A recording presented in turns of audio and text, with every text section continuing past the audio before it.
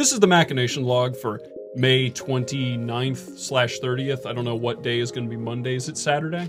30th on Monday. It is the Saturday. And May is it's the January, February, March, April. May is a 31st, so it'll be the 30th. So I just did a calculation on my knuckles that I didn't need to do because it's not going to be the 31st. Hey, everybody.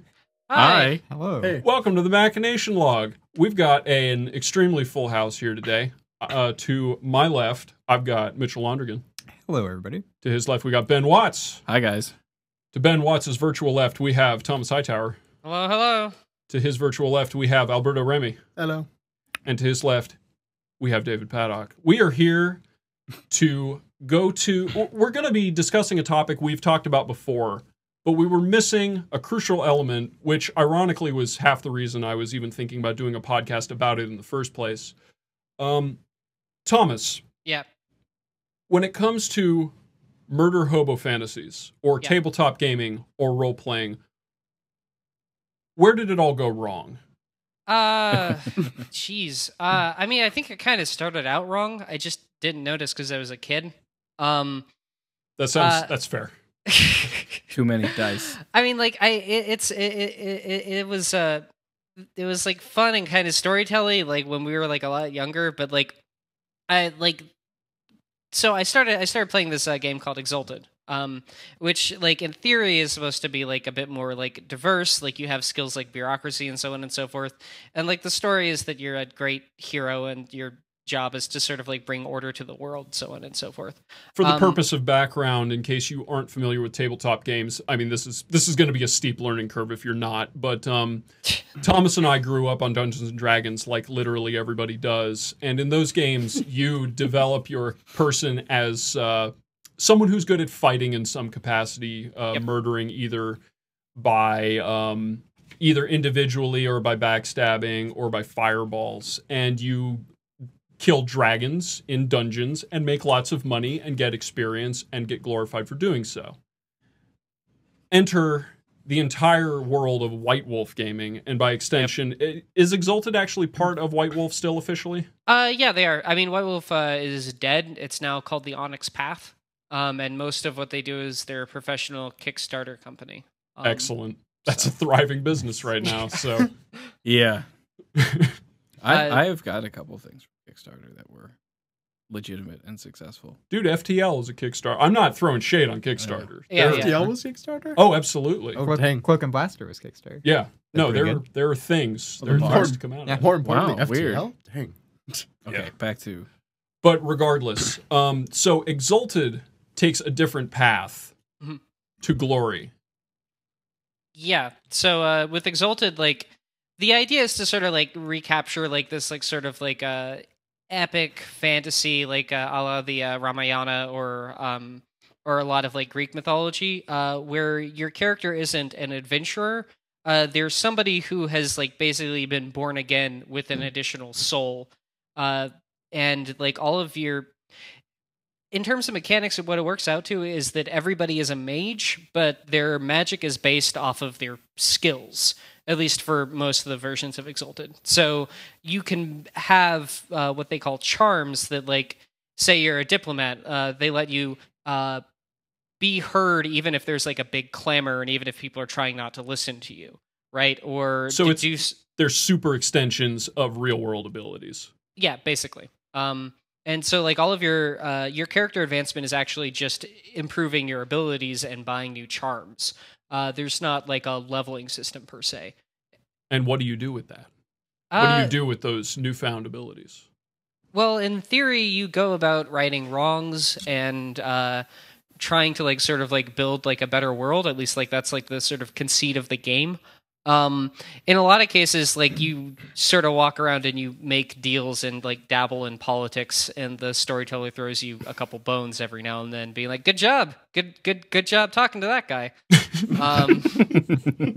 You rolled enough dice. Oh yeah, that's the other thing about the system. It's not terribly important, but like it's a D10 system, so you just roll like a bunch of D10s, and then all of the dice that come up higher than 7 are counted as successes. For those who don't know, a D10 means a die with 10 sides on it. Yep. Which is as Thomas pointed out, is a little naggly. The D20 system is the one that Dungeons & Dragons is normally based on. When you see nerd graphics of a bizarre-looking cluster that's not quite a sphere, it's a die. It's got numbers on it. You roll it. They're anywhere between 1 and 20 for catastrophic failure to miraculous success. And there's a lot of infighting about that needs no further mention here. But Thomas, why is that? Why is the diplomacy of doing backyard deals with mayors and thieves more intriguing than murdering dragons? I mean, it depends on the storyteller, but like by and large, I don't know. It's stuff that I care about more. It's also like it kind of gives you like a bit more of a toolkit to play out certain kinds of characters. So if you really wanted to play like an obsessively like righteous like crazy person, you could like basically shame people just constantly, and it would actually have something of a mechanical justification. At least that's in theory how it works out. Like in practice, it's kind of just rolling dice. Like in a lot of cases, sounds like a lot of neoliberal hamby-pamby bullshit to me. Yeah, well, that's the group that I play with, so like that's just going to be the case. All right, fair enough. Mitchell, you've never played a tabletop game outside of Fiasco. No, not really. I've played D&D for a couple hours once. Oh, was I involved in that? No, I was really with Roscoe. And how did that go? It was fine. It was fun. You've had no inkling, you had no desire to go back and do it? No. I mean, maybe if I got the right group of people and something, but no. It's just fun. It's just fun to have you here. We have a really dynamic range of experience in RPGs sitting in this room right now. I mean, Ben, your experience is probably more on the computer than it is in real life. Yeah, I find that I have the same problem with tabletop gaming that I do with video gaming, which is that a good mechanic is not enough to keep me interested, and a bad mechanic quickly sours me on the experience. My primary takeaway from the D&D we used to play in college with Patrick and his brothers, and Hav and Steven, I think. Did he ever play? I don't think he did. I'm not sure if he showed up. Yeah, but with that was like, you know, like maybe an hour of actual role playing interspersed with like 6 hours of tedious die rolling combat, which drove me absolutely batshit. Like it was just not fun. Like I feel like having a compelling story is the most important part of any role playing game. Yeah. And if you, it's hard to be a good, like it's hard to find, like not a lot of people aren't good at compelling storytelling. Like, Alberto, are you good at compelling storytelling? I like to think so. At least the group that I was DMing for a while seemed to think so. Oh, did that disperse? It just kind of like broke up after a while because we weren't playing a whole lot, and then all of a sudden it started getting into like, you know, AP exam season and final exam season, and there's actually no time to do anything except study in those times. Congratulations on graduating, by the way. Thank you very much. Congrats. Cheers. You're on to the very literal next graduation of your education, so yeah. Good luck with that. Still got a few more. Here's hoping that I make it there. I never actually thought about that as a graduation. Like, what, you didn't listen to every commencement speech ever where they talk about that? I generally space out during commencement speeces. That's totally fair. Yeah. I heard a good George Carlin quote at one recently, but that's all I really remember. But Alberta, yeah, you've been DMing for not terribly long, since you've only been on the street for this particular event, this gathering of nonsense that we're talking about here. I mean, it hasn't been more than a couple of years at this point, has it? Yeah, no, I've only been playing D&D, I think, since my sophomore year or my junior year? I'm not sure when we started playing. I think it was hasn't been long. My junior. Yeah. It hasn't been long though. What do you like about it so much, since we need at least one person to defend this game? I really just like, basically the people that I've played with so far have been really like fun people to play with.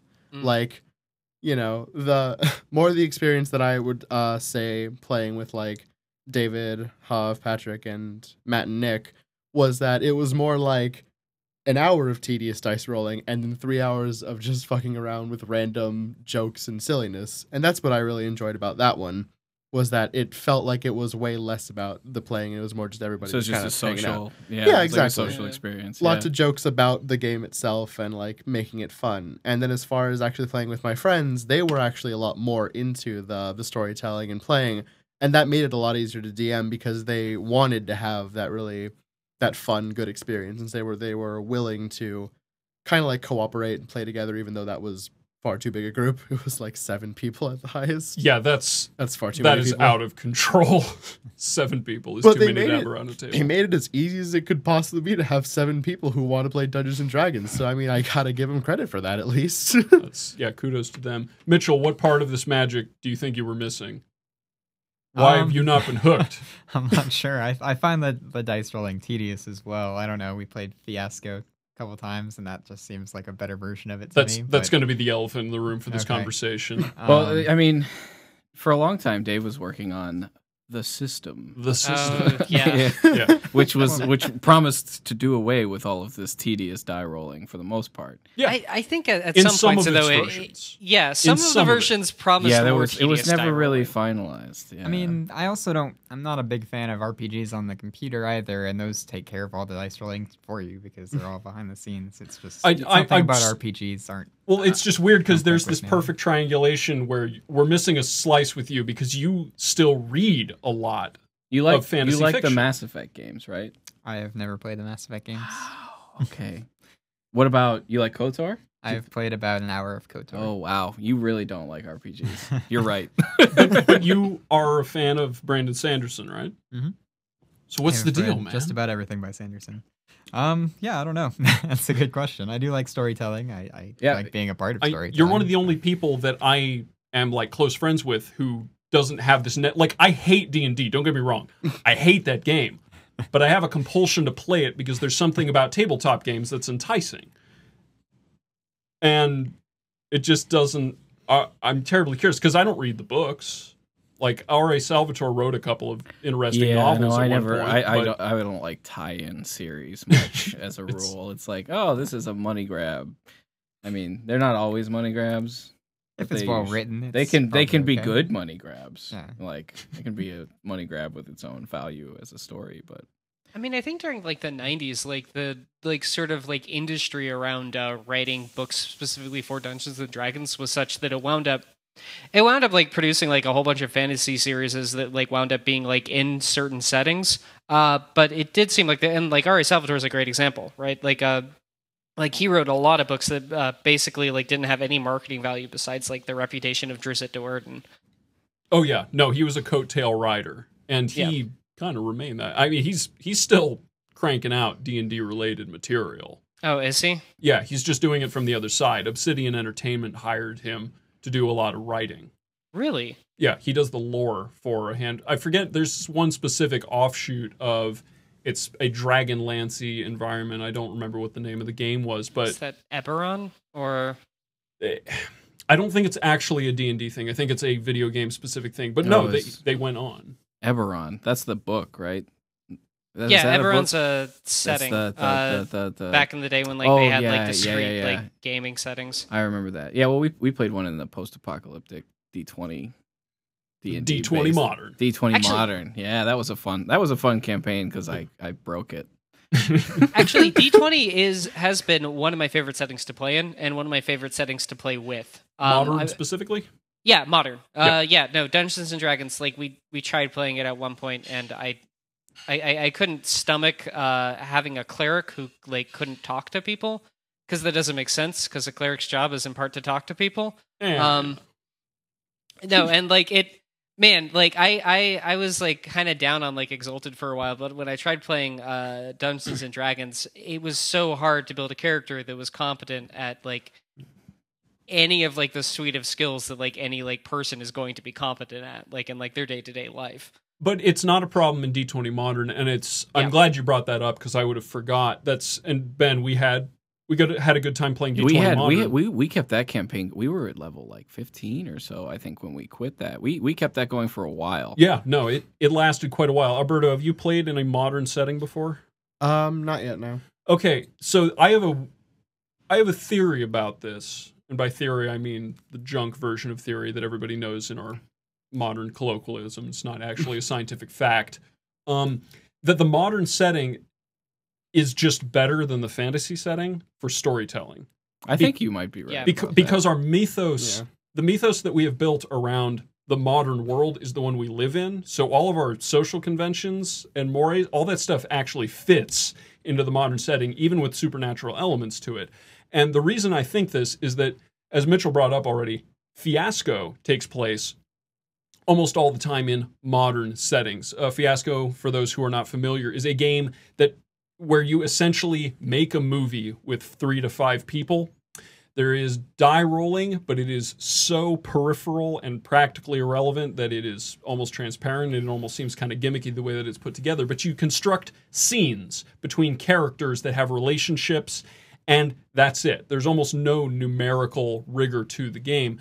But it almost all takes place in modern times, except one campaign we played recently, right. movie we did recently, where we picked the Land of Myth, which was a setting that was basically just Dungeons and Dragons with a Coen Brothers twist to it. Mm. And it was the lamest Fiasco game I've ever played because we couldn't hit it off. Like, everybody had like this idea. Our high fantasy idea is so twisted. Like, it's the knight in shining armor. It is the dragon. It's like, we have this really, and it's really fake. Like this super fake mythos surrounding all this stuff. It's really hard to identify with it, I think, too. Yeah. Like, I just think how far back it is. I mean, maybe we should talk about this more, but no, I think it's a worthwhile thing to discuss. Right. Specifically, what I wanted to say was I feel like it's easier for people to actually role play, in an environment that's more similar to ours. And I think to that to take that a step further, role playing is largely not what D&D is. I feel like there's not a lot of actual role playing happening. Yeah, I mean, and there's a lot of people you pick your character to represent some idealized version of yourself a lot of the time. That's what I think most people do. It's certainly what I did. Or an alter ego at most. Right, yeah. And like I was a mechanic with an awesome dog in our D20 Modern campaign. Like it was D20 great. Just sold me. Yeah, no. I had a radiated dog that I basically turned into a familiar, and it was like it would do all the things I wanted it to do. It was dope. It was good. We had the freedom to do stuff like that. Yeah. No, go ahead. Well, if we're gonna be talking about modern settings, like I do have to say, so the 2 games of Exalted that I played that were really actually very solid both took place in cities, and one of them was basically like a Game of Thrones ripoff, right after everyone had read Game of Thrones. That had one of the best stories in terms of Exalted, but we've also been playing Mage the Ascension, and right now the current campaign I'm in it's only been 1 session, but it's been fantastic so far. And the entirety of it is me pretending to be a depressed boy genius computer whiz walking around mumbling to himself and talking to ghosts. What's your composure skill?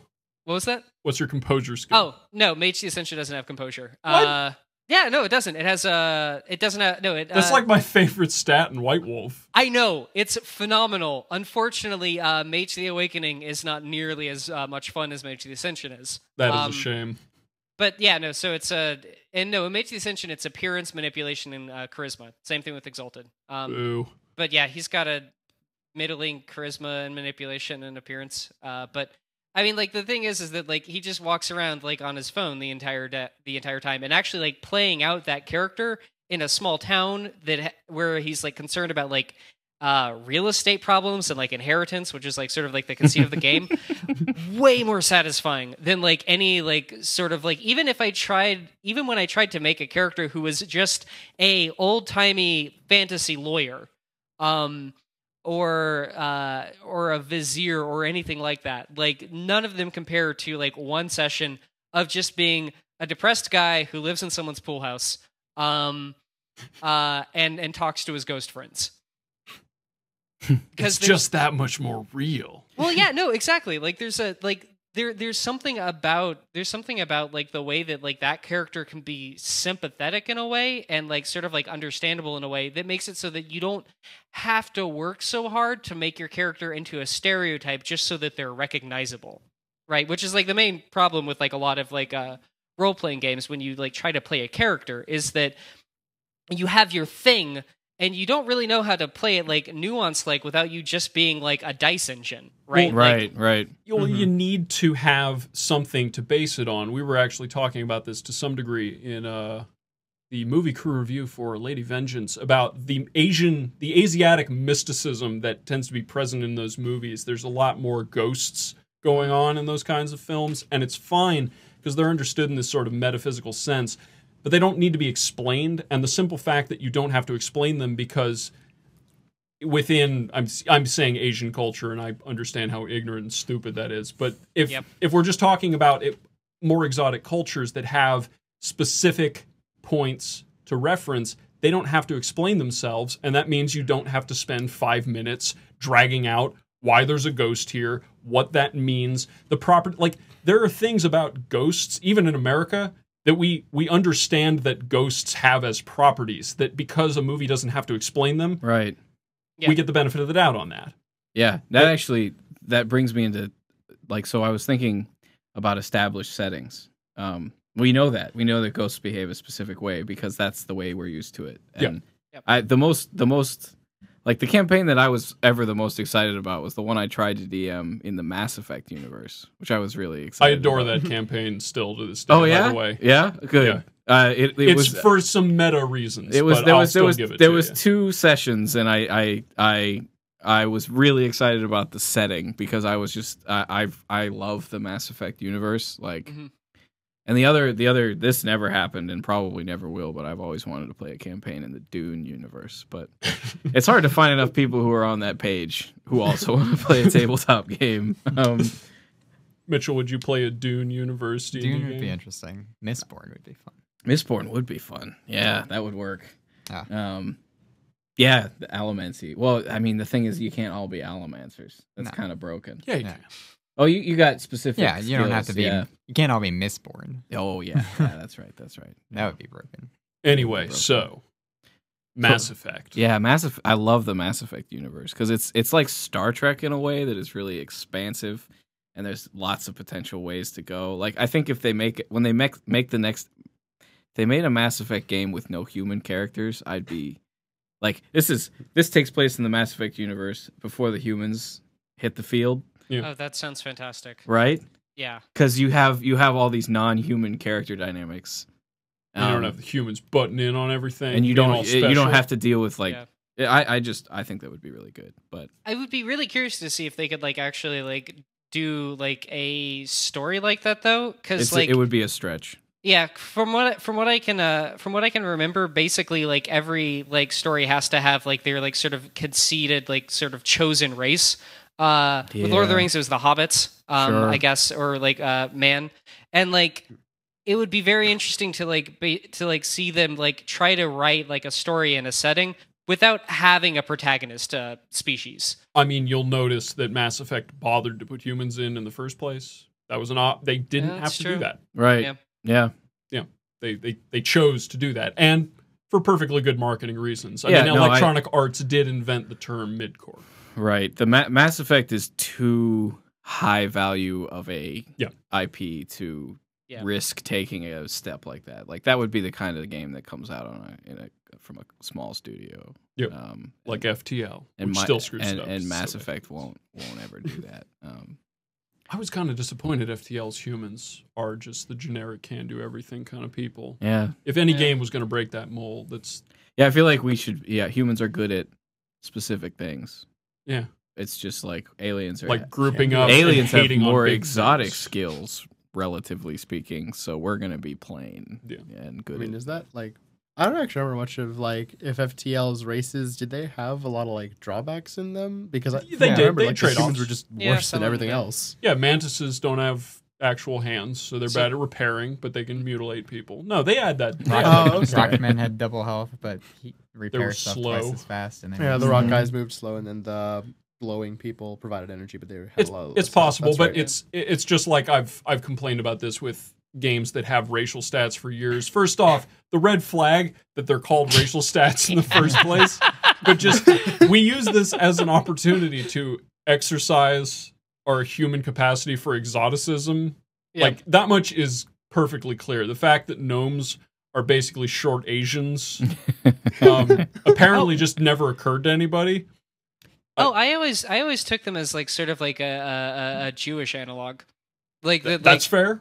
Yeah, like dwarves and gnomes both seem to like sort of like occupy like that same. Dwarves are like this weird slot. Combination of Jewish and Scottish. Yeah, or German or something like that. But I mean, this completes. Oh, sorry. I took dwarves being more like German efficiency and just building stuff. I mean, I would say this completes the circle if we can name every race in Dungeons and Dragons and say that they're Jewish. I think that makes my point for me. Doesn't it make sense that humans tend to be the average, though, because that's where our perspective is coming from? No, it makes perfect sense. No, I mean, it's just infuriating. It's the easy option. It's just lame that we... From a truly objective point of view, like a non-human, universal, I don't know, like entity kind of perspective, you'd be like, yeah, humans are good at this, and the Zerg are good at this, and dwarves are great at this, and you'd be able to, like, if you, from like a computer mind, an AI being like, oh yes, this race is good at these things, and but if you set the average to be like dwarves, then humans by comparison would be better at some things and worse at others. It's just where you're setting the average, right? And it's just always set at humans. Yeah, but that doesn't mean that humans are the ones without like stereotyped, like sort of stereotyped superculture, right? They don't. Like, that's and they're not. They're the ones we assume that don't dwarves have... are like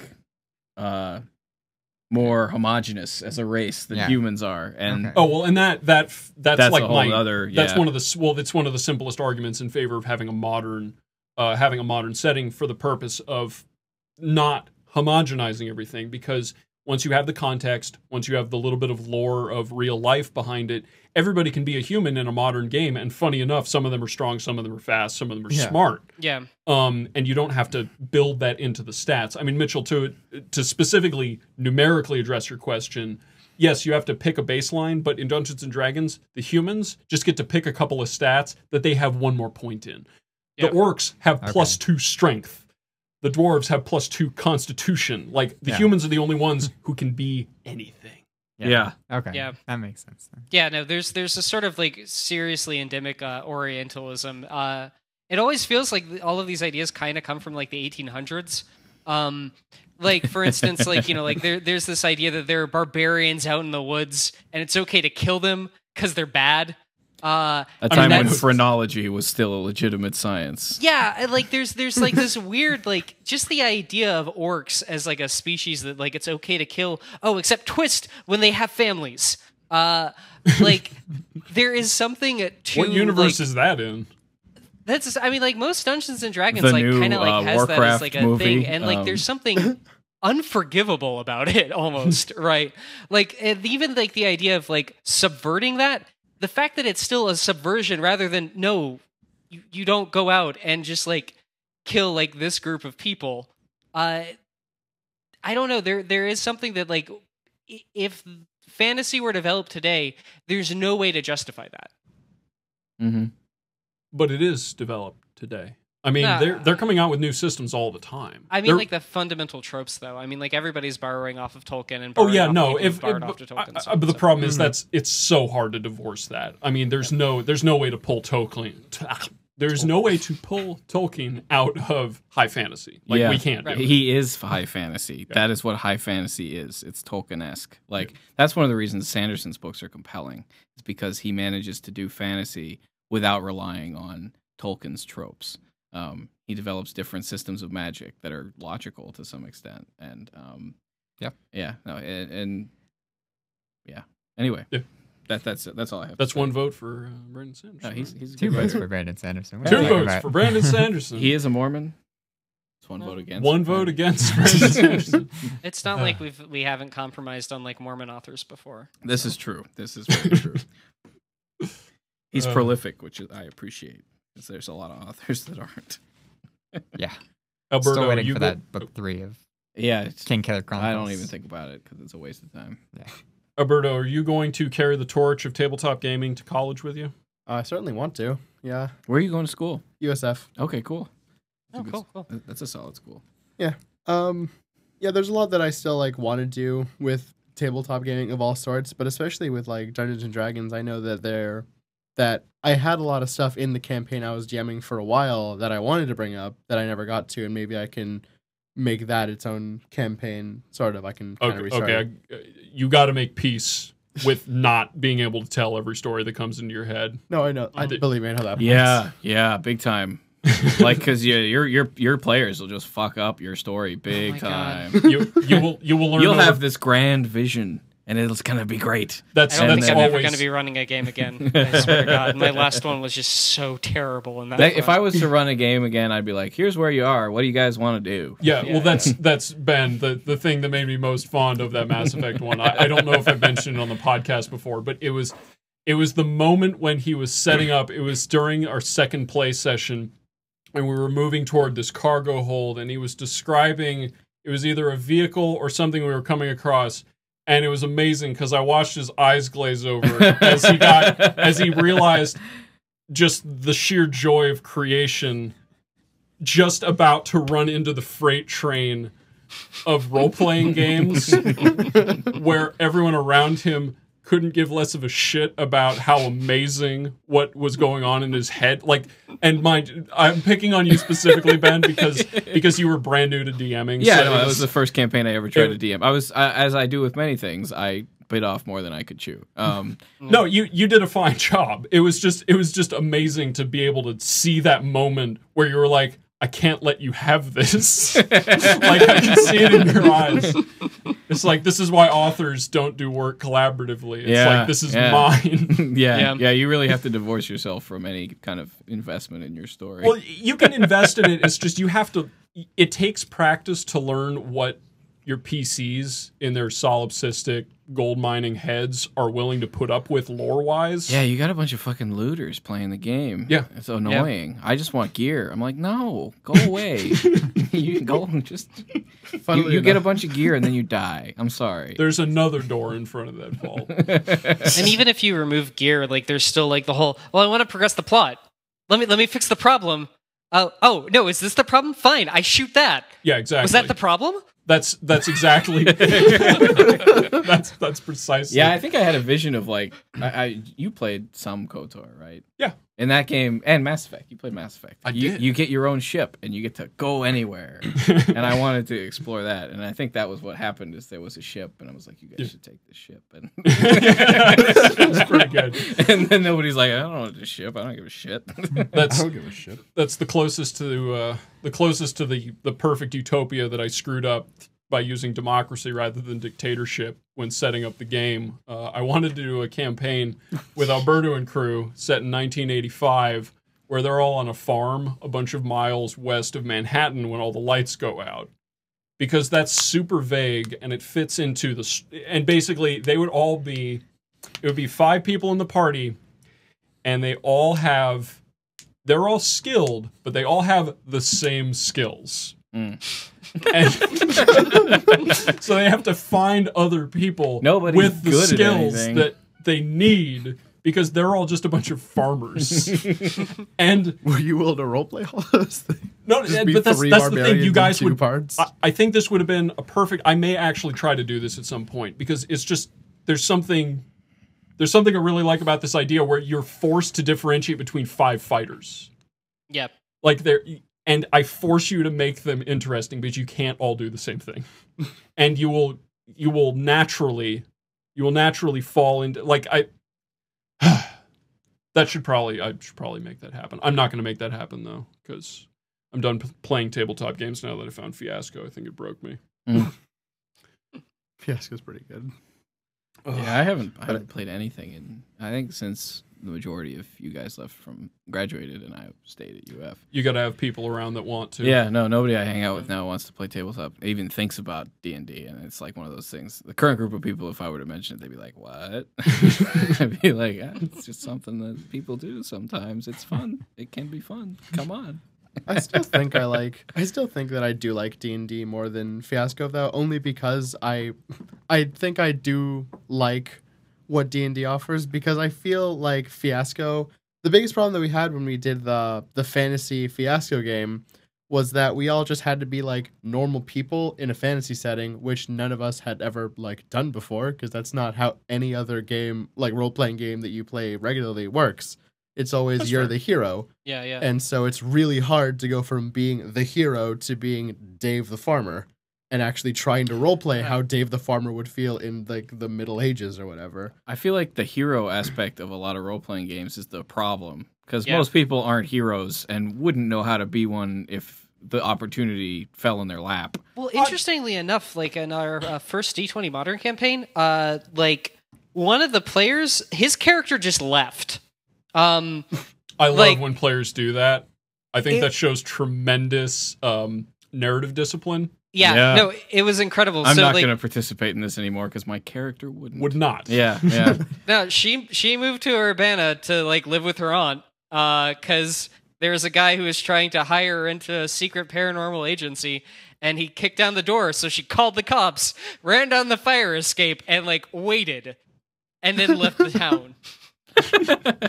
Do you ever have in any of your campaigns somebody turn out to be the villain or somebody? That's really hard to set up. That's Okay. one thing you may have been spoiled on you'd have- Fiasco with. You can get away with that in Well, Fiasco. Does anybody here watch Community, or have you watched Community? No. Yeah. Okay. There's an episode where they play D&D and Pierce ends up being the villain. It's fantastic. The only but- way you can do that is for the DM to set it up in advance, and that tends to kill some of the surprise. Gotcha. Because Right, because the DM has to be in communication with the PC. who's- incommunicado, and that leads to some singling out, and you have to make sure that the cards get played right, or it won't come in. It's just weird. This is where also Fiasco only taking 2 hours is important, because in a Dungeons and Dragons campaign or in an Exalted campaign or any of these, they've got to last a while.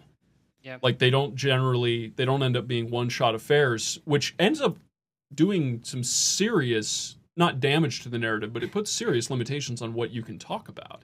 Because Yeah. unless you are willing to be the kind of, and I try to do this for the sake of the DMs I play with, I consider all my characters expendable, which I think tremendously improves the quality of the stories you can tell around them. Yeah, if you can do shit that would actually kill you for Yeah. real, and you're not going to be like, "Are you sure you want to do that?" Well, it's fun. No, I will stumble into those situations, maybe not deliberately, but I just have a more devil may care attitude about them because it makes them more fun. Yeah. But generally, the stakes are too high, and if you get attached to the characters the way that you're supposed to, because these characters, like Ben, like you said, they're ideals, alter egos. Right. You lose a little bit. You metaphysically lose a little bit of yourself when they die, and I can see where that becomes a problem. People are very precious about their characters. It's one of the first things you have to learn in Dungeons and Dragons, is to not be so attached to your character as to make them insufferable to other people. Right. Yeah. And that's a yeah. hard lesson to learn. Most Yeah, there's an entire culture around it.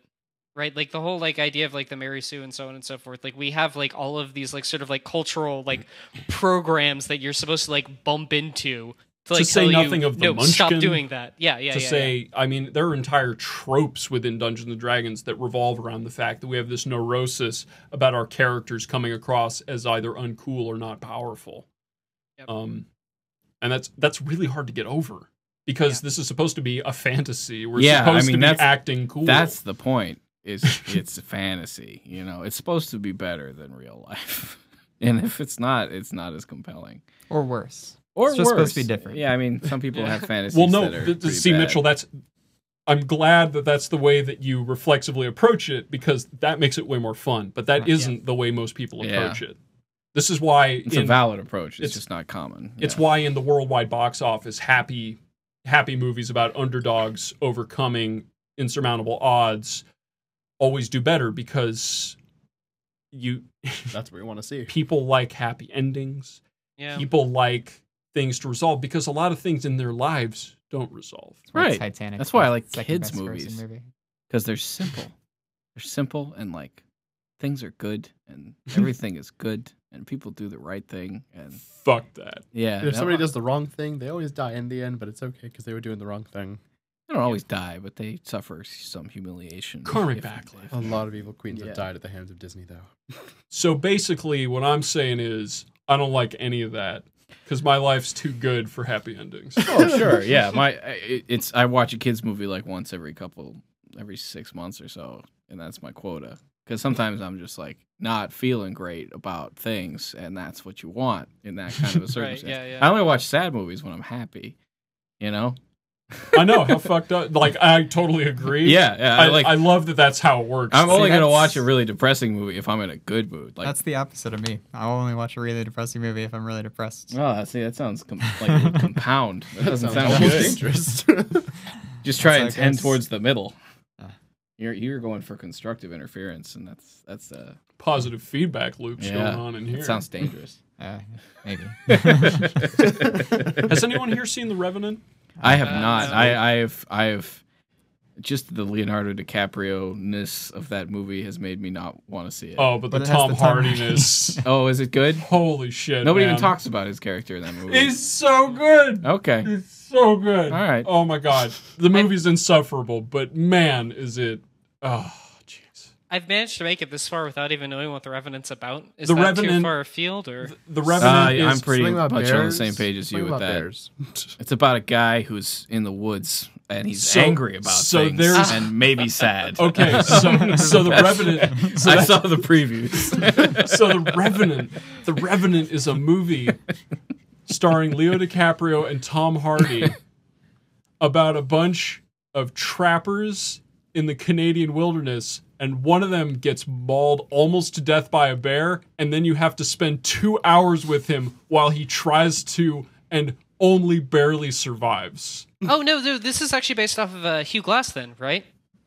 I have no idea. Hugh Glass, he was a trapper. Oh yeah, got- no, maybe. I don't know the name of the guy. I don't remember.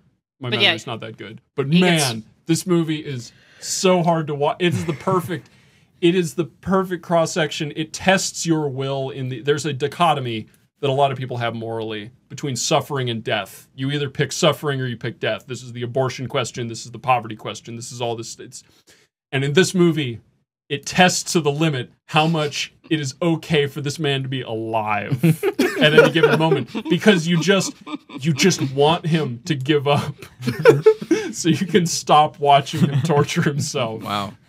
So when you're in a great mood, Ben, I highly recommend. Yeah, that's gonna have to be saved for kind of a red letter day. I don't know if I'll be in a good enough mood to watch that movie for years.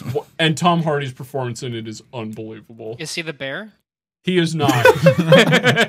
He is not, but he plays this hick douchebag, which is the exact opposite of who he is, and he does it perfectly because Tom Hardy is He's the great. best actor of our generation.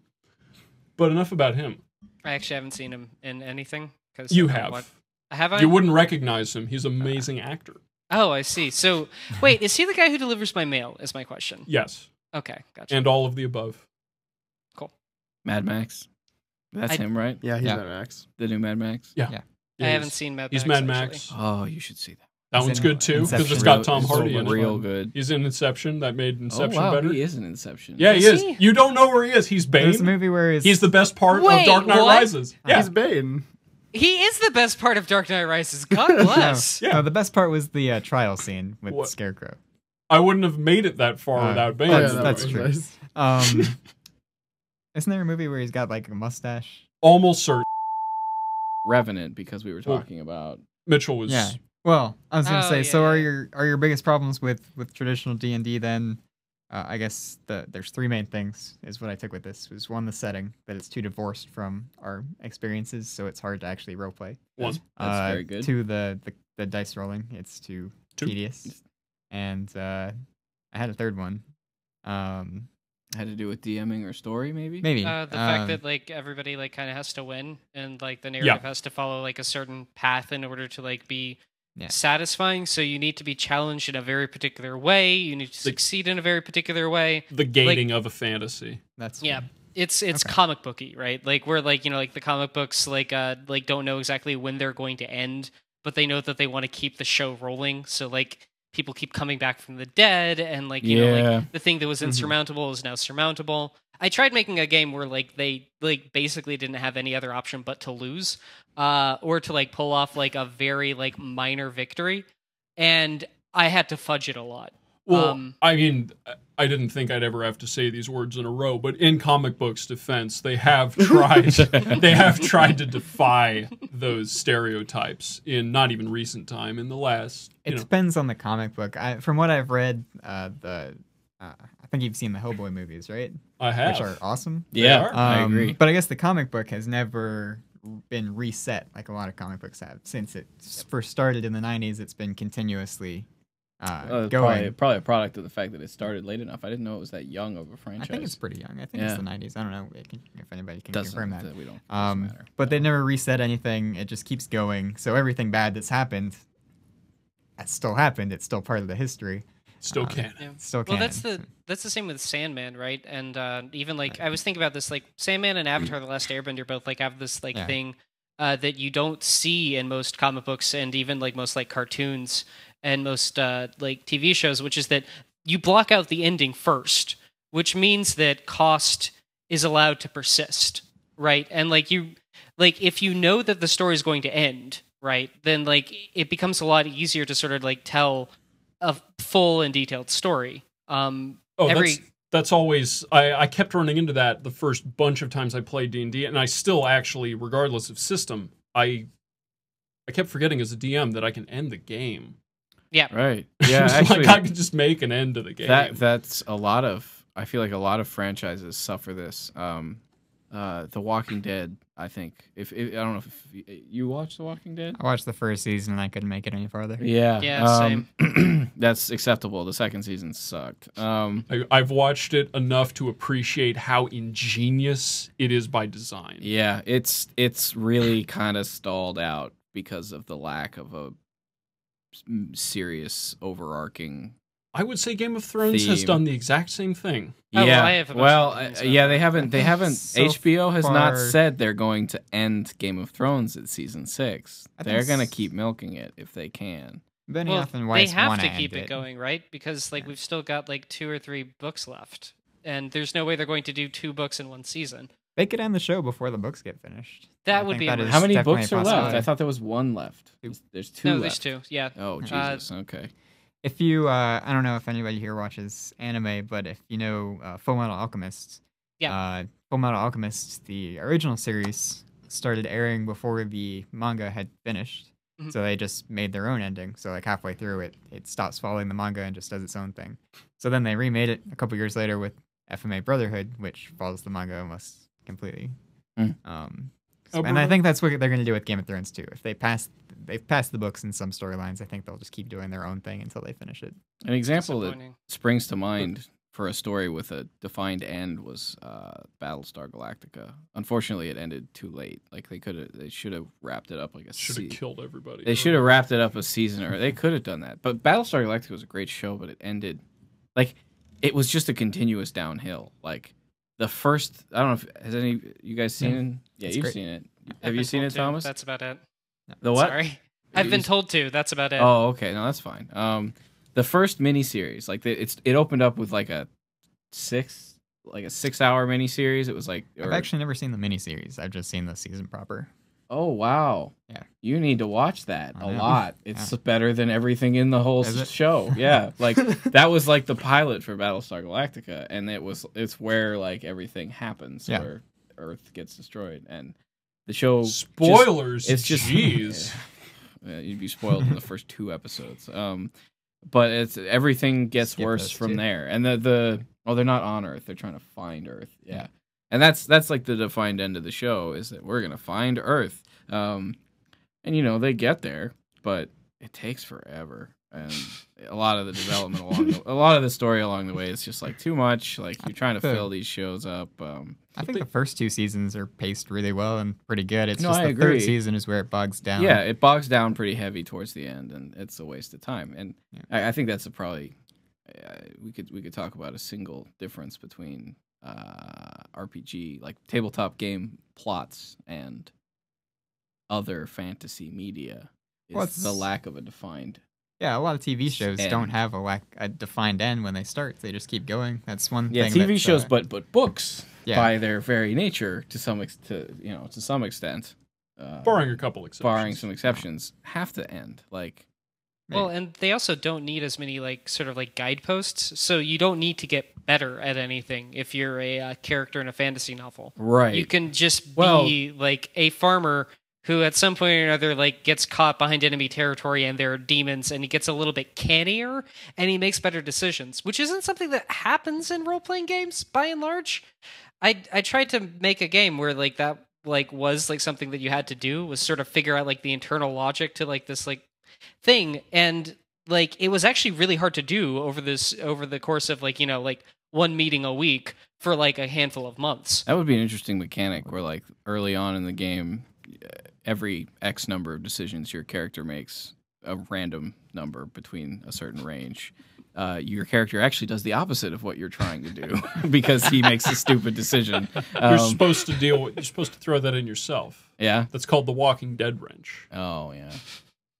That's what makes that show ingenious. Oh my god. I'm not sure. You're going to have to actually explain to me exactly what you're talking So, about. in The Walking Dead, they develop personalities for all the characters and then deliberately defy them at fixed points. Yeah. Yeah. That's an ingenious way to get people to talk about it. Yeah. Like that's the whole. No, it sucks shit. That's why I don't watch it anymore. Yeah. But I caught it in the first season. It's like that's a really smart way to keep people watching. It's what they tried to do in, if you ever watched Heroes on NBC. Oh Man, my that's god. a show that went downhill fast. Yeah, I was about to say, Yeah. don't pretend that that's like a deliberate thing. Like That- Heroes no. was basically just like horribly like managed. visibly seeing sweat pour from the pores of like 20 frightened writers. Yeah, the first season was first great. season's awesome. And Oh yeah, then- no, the first season was fantastic, and then like everything after that was like it was like a game that had been patched so many times, and all of the patches built on each other, so that there was like this complex rule system. They would get updated like next month, and only spoke in reference to the prior 3 patches. Yeah, I it was think bad. Siler and Peter and Claire switched whether they were good or bad like 20 times in the between the second and fourth season or whatever. Yeah, I that's stopped probably an watching it. abuse. Alberto, of do you that watch mechanic. TV? Not a whole lot of series. Not really. I haven't watched Game of Thrones or Walking Dead or those shows. Well, that's good because you're not old enough for those anyway. That's what a patronizing thing to say. I know, right? No, actually, the question I was going to ask you. That's fine. Alberto left the room. Now that cartoons have fully Cartoon Network has fully invested itself in the Japanese pace.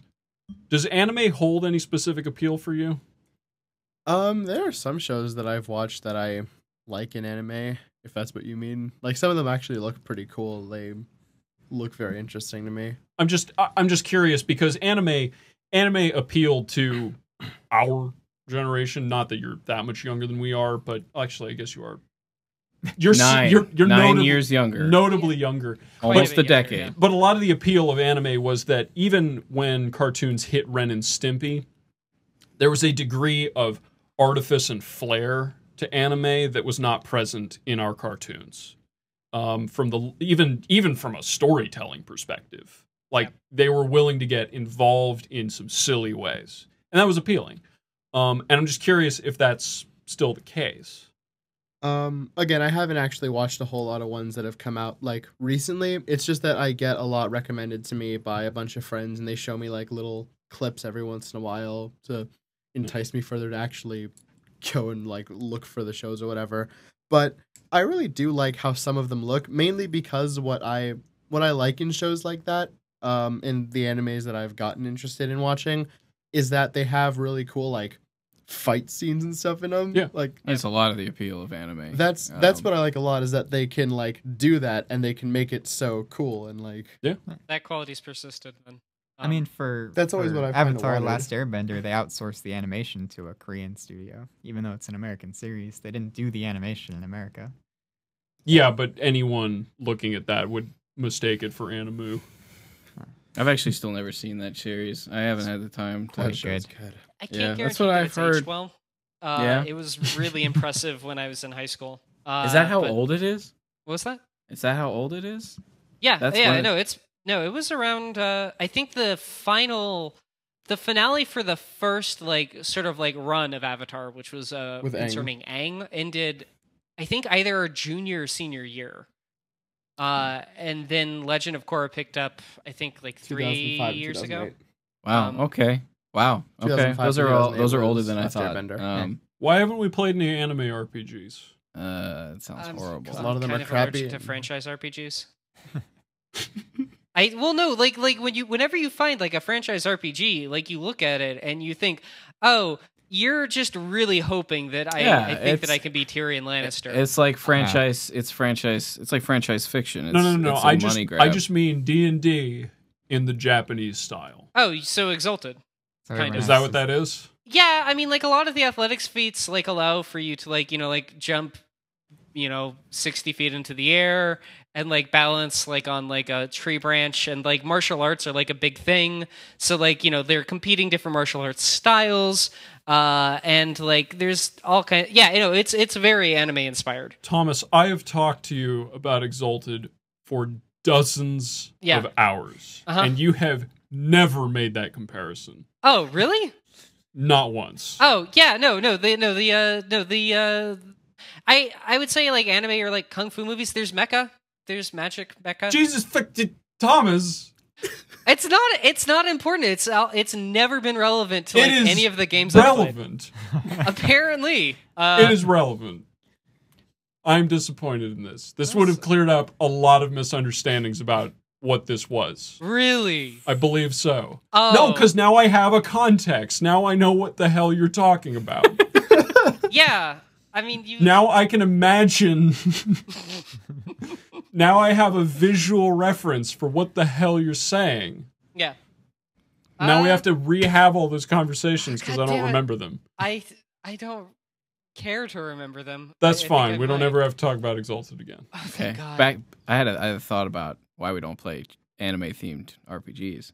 Because like most of the characters I've seen in any anime, with the exception of very few, are like inherently unrelatable. I feel like that's the case. That's fair. That's pretty fair, yeah. Yeah. Like nobody's like, yeah, Vegeta, I totally get him. Well, we're not Japanese. Well, I feel his pain. That's why. I It's also because- want to be a Super Saiyan. to Yeah. be fair, like DBZ's a really tough sell. Yeah, no, I that was just the best example. It was the quickest example that I Yeah. could think of. But Aaron Yeager. like I even also some of wanna the have my better parents eat me. anime shows, like my standouts are Cowboy Bebop and Samurai Champloo, which are by the same guy. Like those characters are pretty like mysterious and reserved. Like they have all this shit going on that you don't get to know about, and it's just sort of like hinted at sometimes. They're very Actually, Cowboy Bebop's a little bit different though, right? Because like Spike Spiegel's It's- Dark Past is like yeah, it's one of the explicated. that is the central theme. I think that's the overarching plot of Cowboy Bebop, and Cowboy Bebop is like it would be the most relatable of the animes I've seen, in my opinion. But I feel like it still has elements of that unrelatable like character behavior, like what's the androgynous person who's good with computers? What's her name? Oh, again? Ed. Ed. I don't know her entire name, but Yeah, Edward That's it. Pawlowski, something the third. Eddie. Edo-san. Yeah.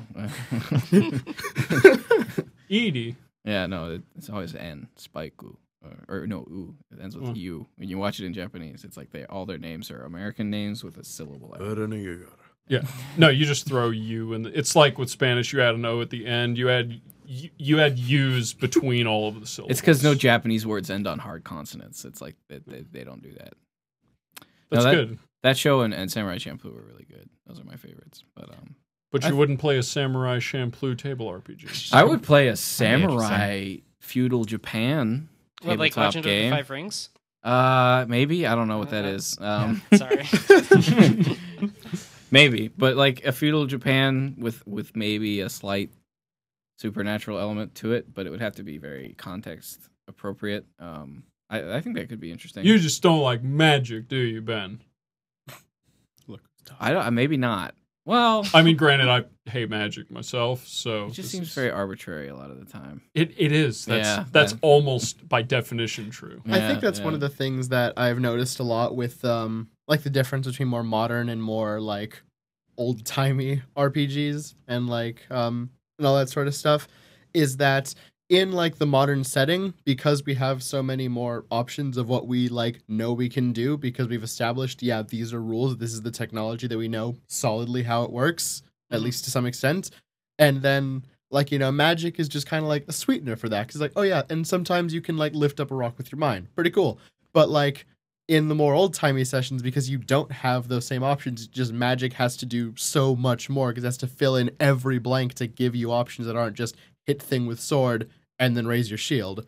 Like there's so much more options in more modern settings, and as opposed to the old time where like Magic has to be there, because if it's not fun, because there's nothing fun about like because medieval times were not fun. Exactly. There was nothing fun about those times. Other than murdering people for the king. That still wasn't probably very fun unless you had like the barbarian. I mean, the character people, who the actually people spotted doing that. it probably were not having a bad time. I mean, if you were winning, yeah, if you were a knight, That's true. yeah, you murder or you get murdered. It's Yeah. And you get some land. I mean, yeah. So I mean, I'll draw you the picture. You're on a horse.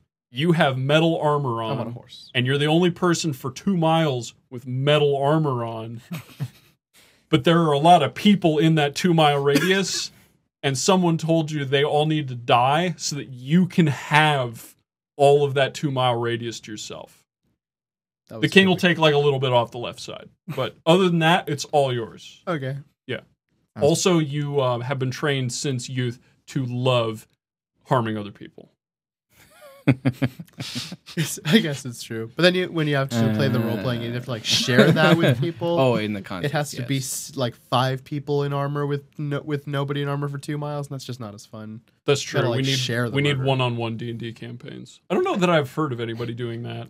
I tried one in middle Those are school. called one conversations. PC and one DM. Yeah. That does sound potentially engaging. I Sounds think romantic. Yeah, It wasn't right. great. It was with Brent, It'd be actually. it'd be the right person to be a great date. Yeah, Thomas, you've done one with Brent? Yeah, I did. Well, because I wanted to DM because I was a kid and a dumbass, and thought that was as we a all good once thing. were, and And will be again. Yeah. So like I did play like I think like one session. It was like terribly abortive and like not like really like representative of anything. But I did do that, and like most of it was me saying something and him like staring across the table at me and saying, "Oh, so I try to open the door. The door's locked, but here's a puzzle."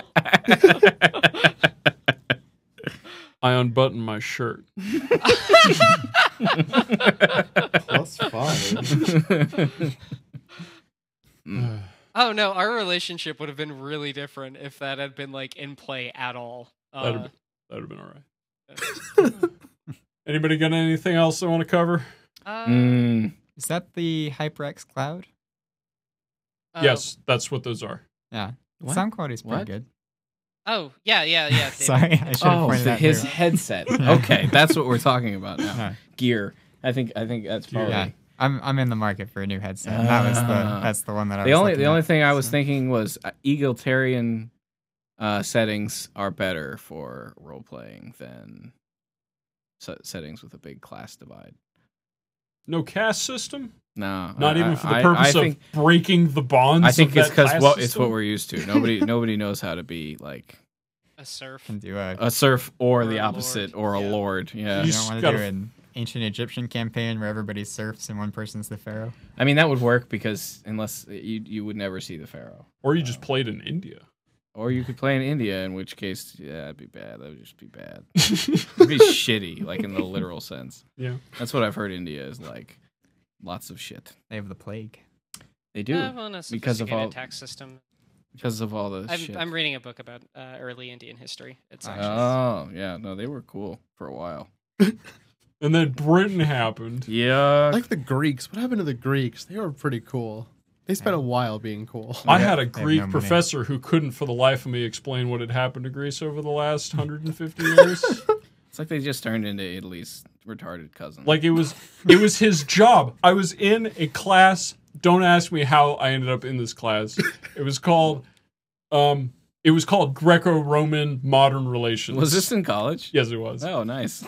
Greek professor, or no. It was Greco-Turkish. Sorry, Wow. Greco-Turkish relations. What? They had what a semester Greek was guy this? and a Turkish guy. Perfect. It was a dual seminar class. Wow, that's awesome. And one guy knew his shit, and the other guy did not know his shit. yeah, it's disappointing. that is And disappointing. Greece lost. Has so much potential. So much potential. Oh, it was, Yeah, Turkey's got It was more fun. to prove. Greece has been resting on their laurels, brother, so to speak. they are proving for it much faster. long time. Do they though? The Ottoman Empire was just as big as Alexander's empire. What? Yeah, non-existent. No, I mean now. I feel like modern Turkey has more to prove than Greece does.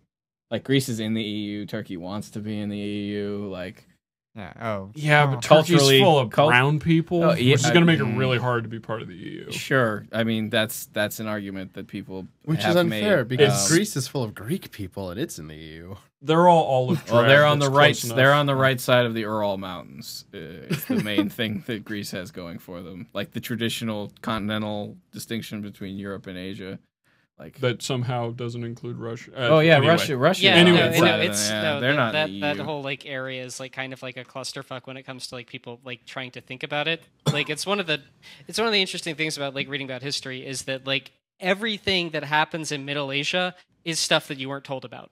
And all of it has like this huge impact in the places that you were told about. This is complicated. It's very central. Yeah, it's like in the smack dab in the middle of the Eurasian. When was the Mexican-American War? Who cares? Exactly. ago. 1830s. Right, you are, Ben. What?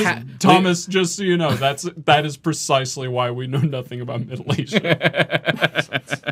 It's like late 1830s, I think. Yeah. No, everyone in Europe's like, what? That's old news. Also, Greece is not doing the kind of human rights things that Turkey is. Like, Turkey's still trying to suppress its population. So people. No, Greece is getting there. Don't you worry. Oh, they're Golden on their Dawn's way. got you covered, buddy. They're on their way up, though. They're working towards it. Like Anyway, Turkey's trying foreign to get away relations from it. aside, Yeah. let's God go damn. around the table one Oh. time. Mitchell, Yeah, I mean, like I said, I have the least experience here with any tabletop gaming. I mean, I'd be interested ask in away, man. trying it at some point if anybody wanted to do a campaign, I guess. But yeah, it's just. Do you want to be a farmer in the 80s? Sure. All right, that sounds good. Dude, I play Agricola, and that game's all about being a farmer That is in the true. Middle Ages. So. Ben, This conversation has made me want to both play and DM again, but I don't have time, and I'm not with people who would do it often enough. But it sounds like fun. Like I feel like I could restart that Mass Effect campaign and approach it differently, and have a much better time.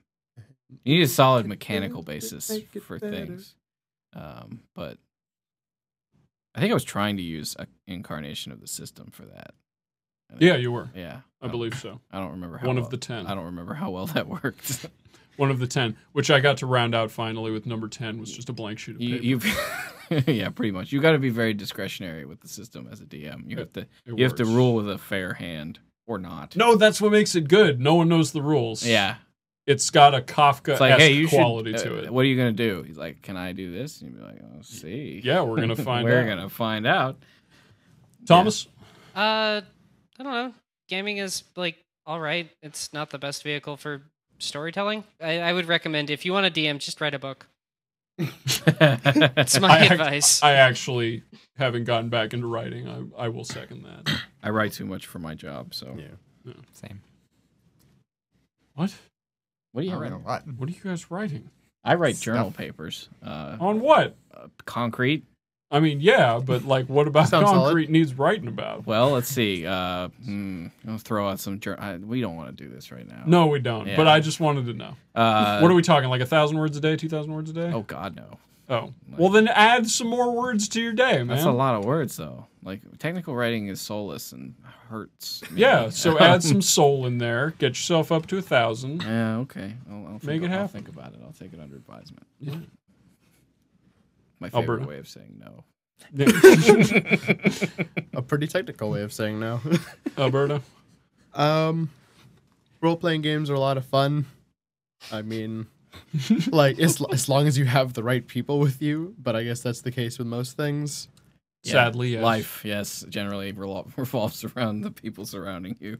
But I think it can certainly be a good way of finding out the type of things that people like and stuff like that. It's a great way of learning about people and what they kind of like to do and the way that they think. Yeah, I'm gonna play and DM more of them. Hopefully next time in a Borderlands universe. That's the one I want to DM. Borderlands. There's plenty you could do in Borderlands, I assume. Absolutely. Oh yeah. I'm going to play Fiasco until I run it in the ground and hate all tabletop RPGs from that point forward. I think that is the I think it has basically been the ideal, and I don't see that ending because as a psychological phenomenon, you can't actually tell how long you'll like something for, so I'm just going to assume it's forever. And with that, that's going to do it for the Machination Log today. Mitchell, Ben, Thomas, Alberto, thank you for being part of this magical journey. You're welcome. Sure You was all gain My 200 pleasure. experience points. Woohoo. You don't level up. Oh, That- then why did you even tell me? That's Does that- going to... Does that give me any money off? How Is much that, gold is that did we worth get? dinner? Or? Good morning, everybody.